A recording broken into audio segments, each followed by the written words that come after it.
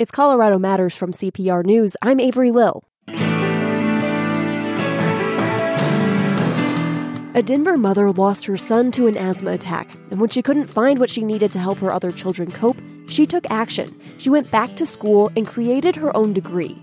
Her message about recovery. Then, space planes, taking off and landing in Colorado. It could happen sooner than we think. There are a lot of things that even 10 years ago we thought about as being part of science fiction that companies are actively working on today. Plus, is the infamous brown cloud going green? And ready to go camping this summer? We'll check out what the campground of the future may look like. I think technology is continuing to advance right across everything we do. So we integrated a lot of different things into our parks.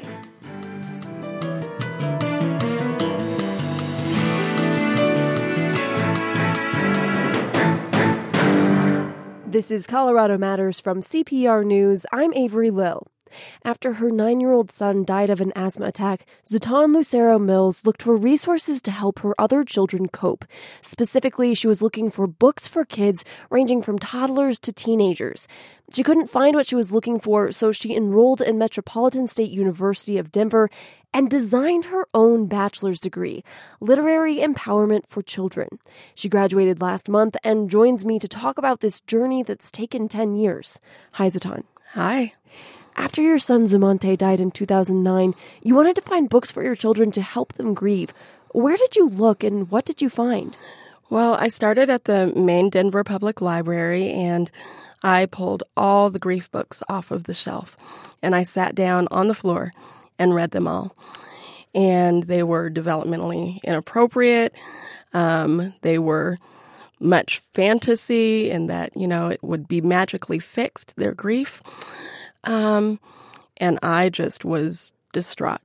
So I sat on the floor and cried, called over a librarian who wound up crying with me, as we realized that there really were not appropriate resources. And what kind of books do you wish had been available? I wish there had been books that tell kids that their feelings are valid, that their feelings are normal, that other people have these feelings, and that they can communicate about them. First and foremost, they can communicate about it. And why did you turn to books to help your kids? What role does literature play in your family? Oh, my goodness. I have been an educator pretty much all my life. In high school, I started working in schools. And so I learned quickly the power of books. And that's kind of carried through my entire lifetime. Books are huge in my professional life. They're huge in my personal life. So I thought it would be a great tool. And what about for your kids? How does literature feature into your family life? So again, books are huge. When we dare to punish, taking away a book can be the hugest, most awful punishment imaginable. Mm-hmm.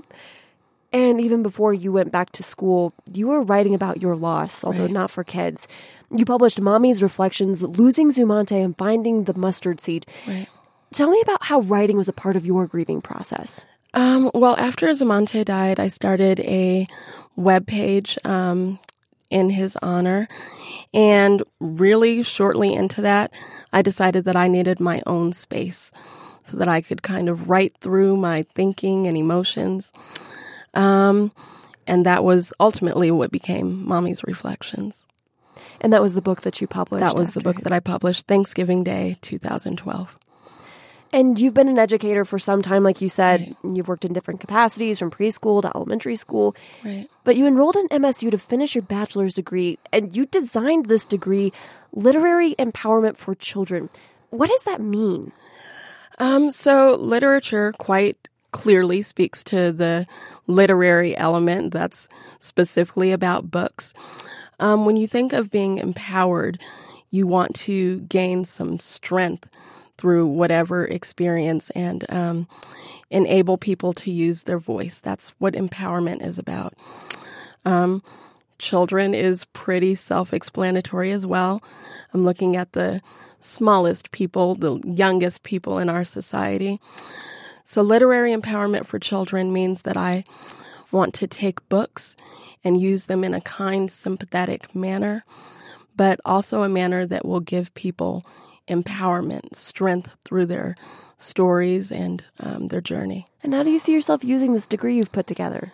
So I see myself in great measure as a facilitator, working with children, doing reading circles to start the conversation, which will free up some time and space and energy for the people whose specialty is teaching children how to write or teaching them math.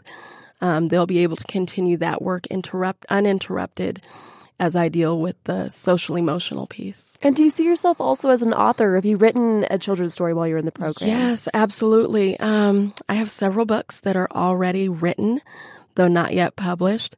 One of my main characters is Mimi, and Mimi is a very young child dealing with the death of her big sister. And, dealing with her own thing, and the adults around her are pretty oblivious. Now, while you were a student, you had to overcome additional trauma. You were in a car wreck in 2017, and you were in the hospital for 3 months because the impact actually ruptured your heart. Right. Tell me about the recovery process and how you made it to graduation. Oh, the recovery process has been long and huge and is still continuing in some fashion.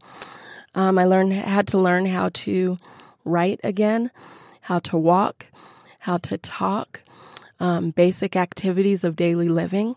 I had to relearn all of those things. But when I woke up, I was aware that I was missing class, and that was very distressing. I'm like, if I'm in the hospital, I'm not in class, and this is not acceptable to me. That's one of the first things on your mind. It was. I didn't see my husband for 6 weeks because we were in separate hospitals. And the first time I saw him, after we stopped crying, I looked at him and said, "You need to enroll for school." That was on my mind. And in the end, you still completed your college courses in 4 years. I absolutely did. Yep. I was determined as soon as I was released from the hospital, I re-enrolled in school and finished my degree a year after I would have originally. I took off a year during the accident time period. And we've talked about the ways you want to improve children's literature, but I want to know, what are your favorite kids' books? One of my favorites is Even If I Did Something Awful, and it's about a small child who breaks one of Mommy's favorite things as she is playing in the house with a ball, which she was told not to do. But it talks about how basically we have to clean up our messes, but we can find a way to do that, and we still love each other. Thank you so much for being here. Thank you. That's Zootan Lucero Mills, author of Mommy's Reflections, Losing Zumante and Finding the Mustard Seed. She recently graduated from Metropolitan State University of Denver with a degree in literary empowerment for children.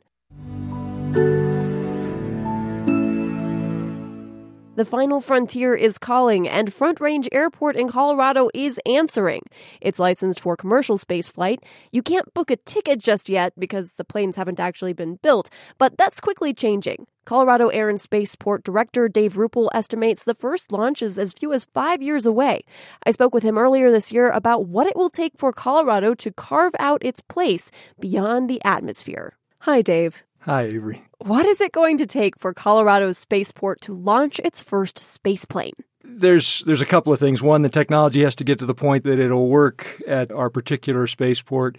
And I think the other thing is that, the types of companies that will use that technology to get into at least to suborbital space have to get to that point where they're comfortable with using that technology. So there are a few of those little leaps that you have to go through, but those are coming. I think you can look at companies like Virgin Galactic, who will be getting their commercial license for their Unity spacecraft this year, and they're a type of technology that could conceivably operate here. And in the meantime, Front Range is still functioning as a commuter airport for small planes. Are you expecting those flights to continue alongside flights to space? You bet. And I think that's one of the unique pieces for facilities like ours. The advantage from the spaceport perspective is that you already have most of the infrastructure that you need to be able to operate. Space is really just a continuation of what we've been doing with aviation, especially for horizontal launch type space travel. I also think that in the short run for a dual-use facility, that really helps pay the bills.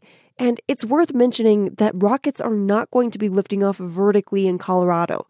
Can you describe what a launch from the spaceport is going to look like? What you'll see is really not a lot different than what you see on a daily basis.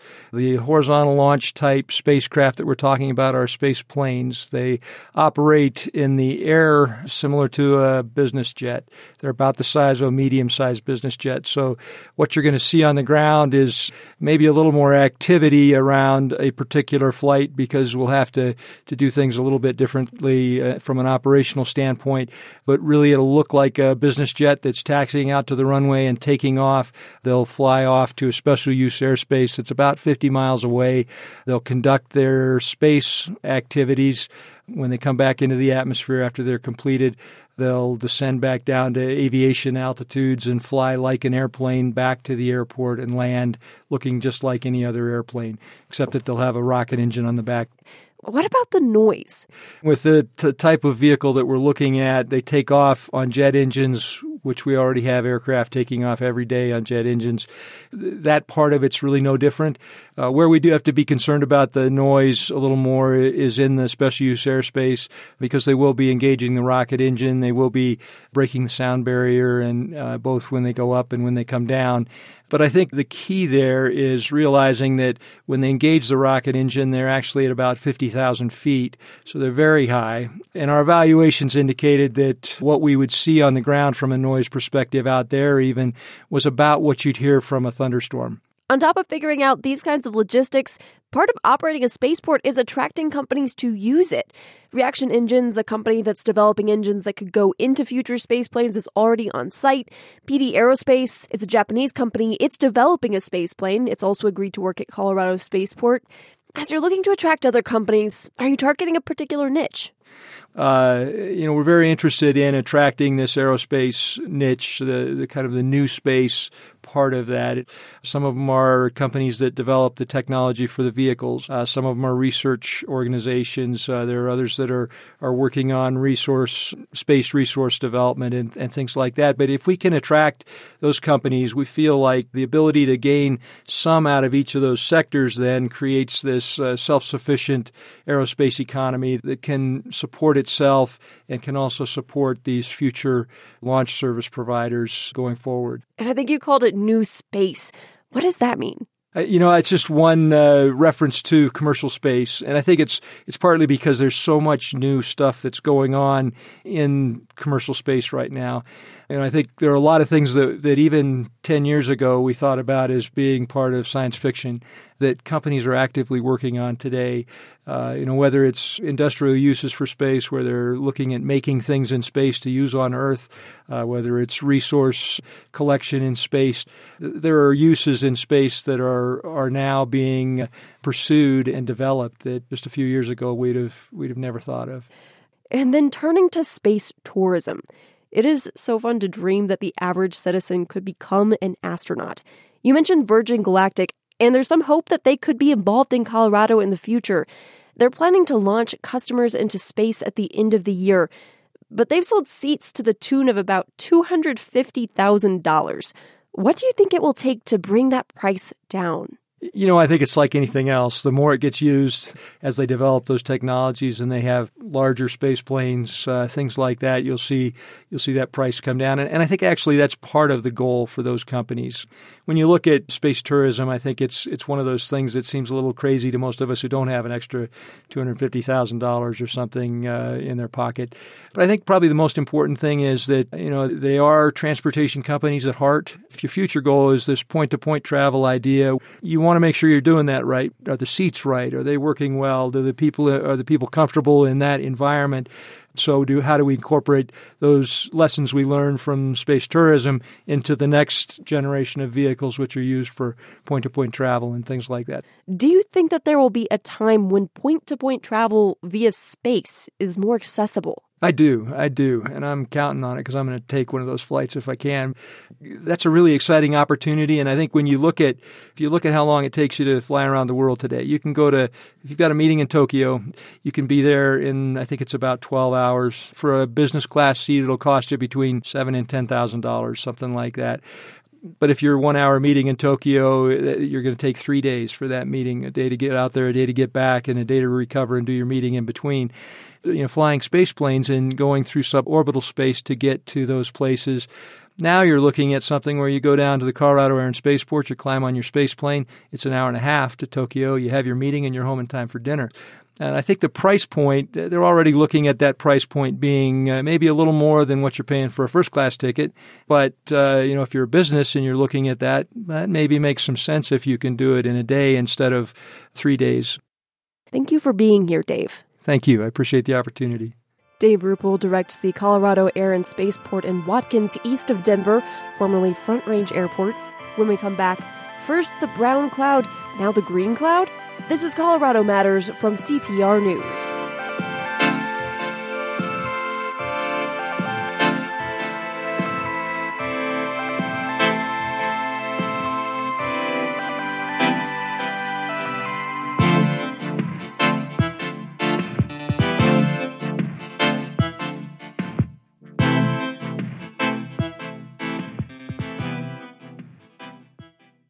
It's Colorado Matters from CPR News. I'm Avery Lill.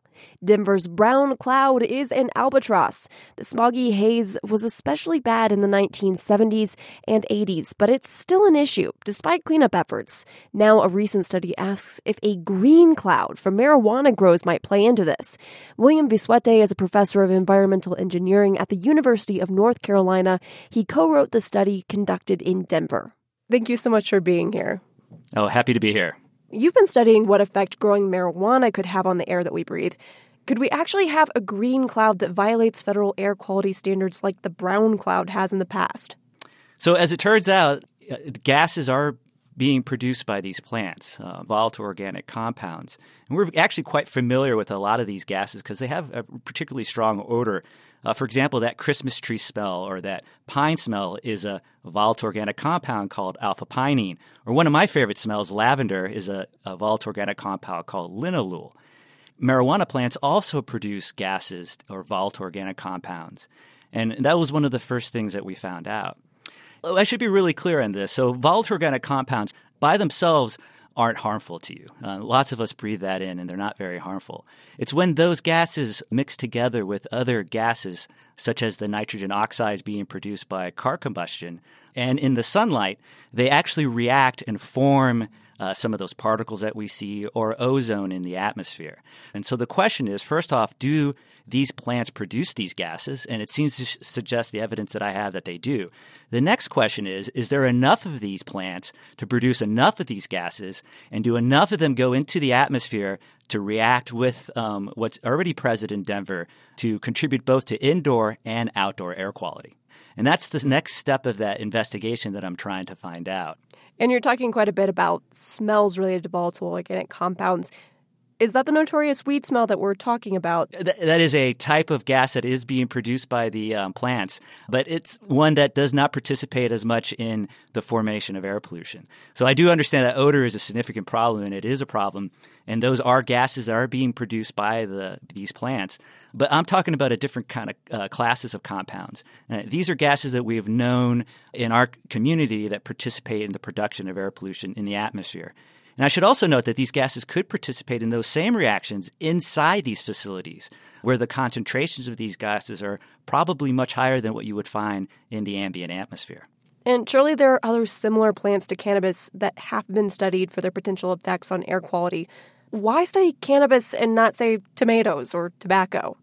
Well, as it turns out, we already have. For the past 20 or so years, our community has spent a considerable time and effort developing methods and building databases trying to understand the amount of gases that come from tomato plants, from trees and pecans. And in fact, if you look at all the volatile organic compounds that are produced all over the planet, 90% of those gases come from plants. Only 10% of those come from people.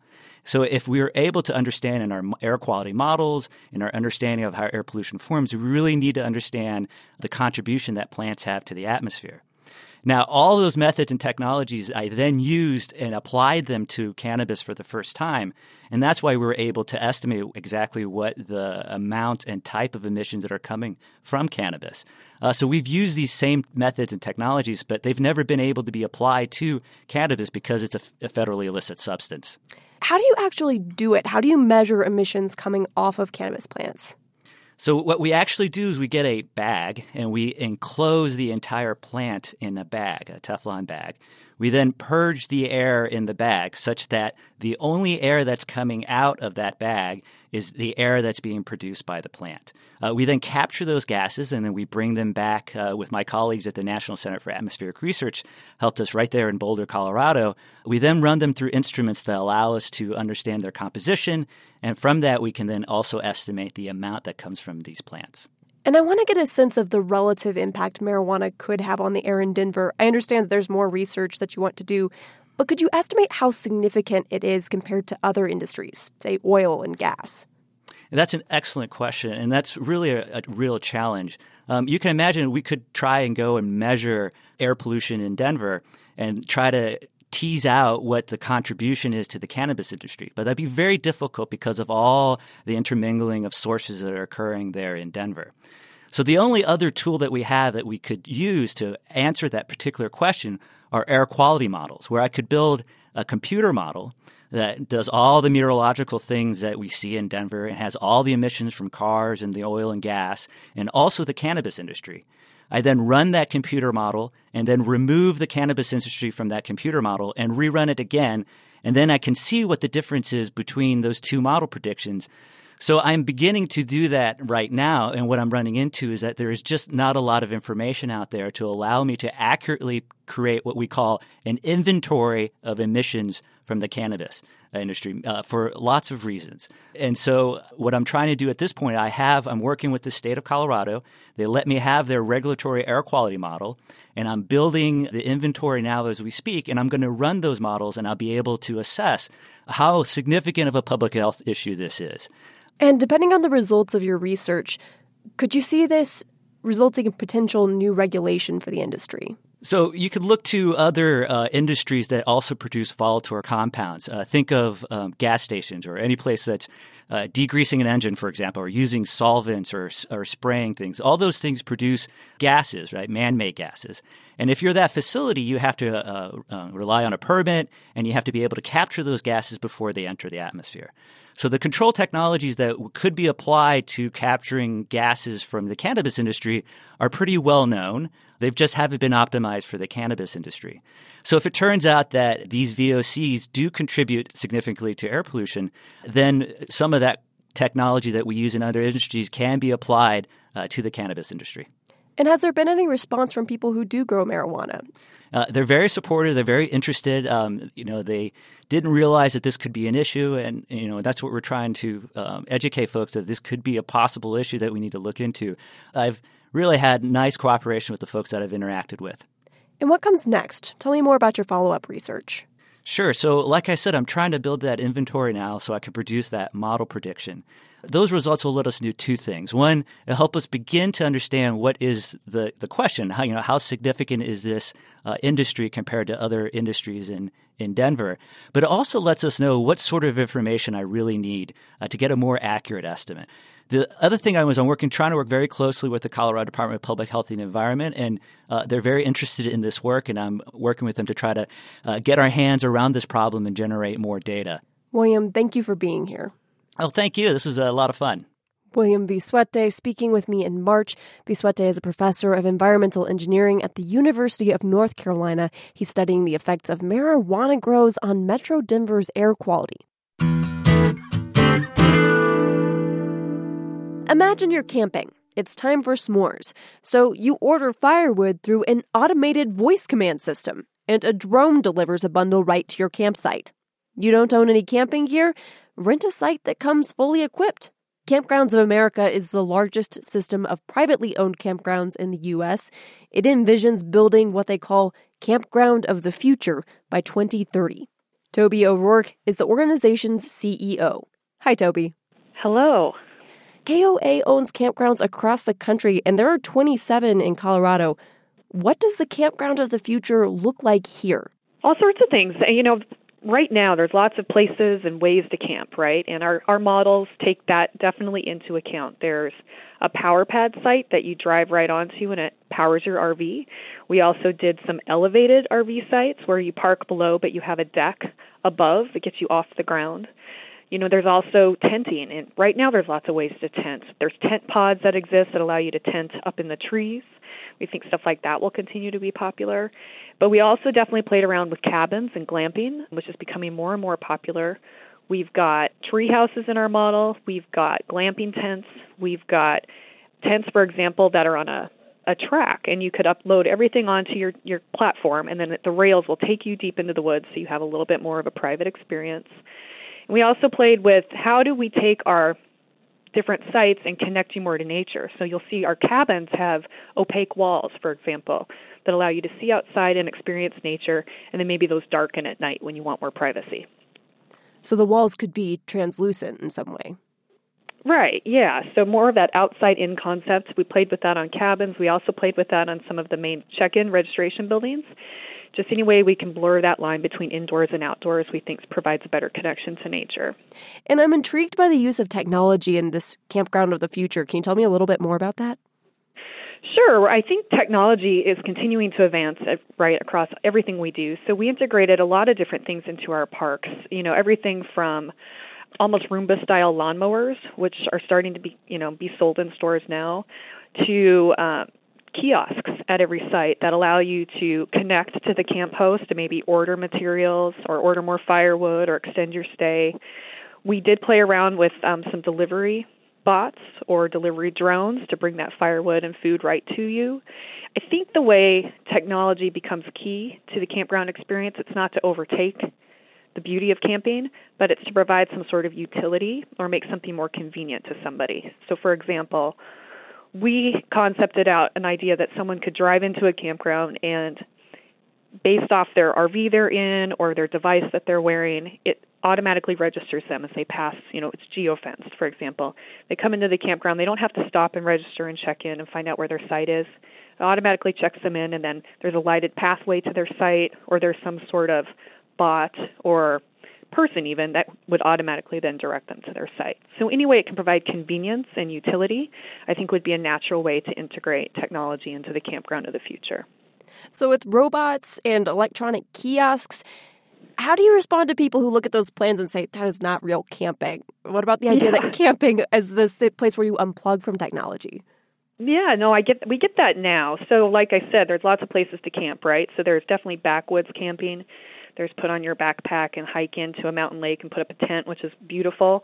There is also what we call front country camping, which is like private campgrounds like KOA, which have recreation and have activities. They've got, like swimming pools. They have a store where people can go get what they need. And a lot of people don't think that's camping. We have Wi-Fi on our parks now. We do know technology is very important to people. They like to keep connected while they camp, at least people that camp at private campgrounds. So I definitely think that argument happens now. I think it will continue to happen. There's always going to be different ways people camp, but that's, I think, the beauty of camping is you can still have that disconnected experience if you want it. There's lots of places to do that, and maybe the private campground experience looks a little different because that's what you want. So is your hope that these changes overall are going to allow people to get closer to nature? Yeah, absolutely. I mean, I think if we envision a world in 2030, people are going to be probably even more connected than they are now. And I think there's going to be this desire to connect to nature and to connect to each other. People are going to crave that connection. And the campground's a perfect place to deliver upon that. We want people up in the trees. We've got forest walks, for example. We want people camping on sides of mountains or experiencing the underwater even if they can. So I think that that's the whole goal of camping, and I don't think that will change as we go into the future. That is fascinating. Toby, thank you so much for having this conversation with me. Thanks for having us. I appreciate it. Toby O'Rourke, CEO of Campgrounds of America, giving us a peek into the future of camping as we head into summer. We spoke in April. I'm Avery Lill. This is Colorado Matters from CPR News.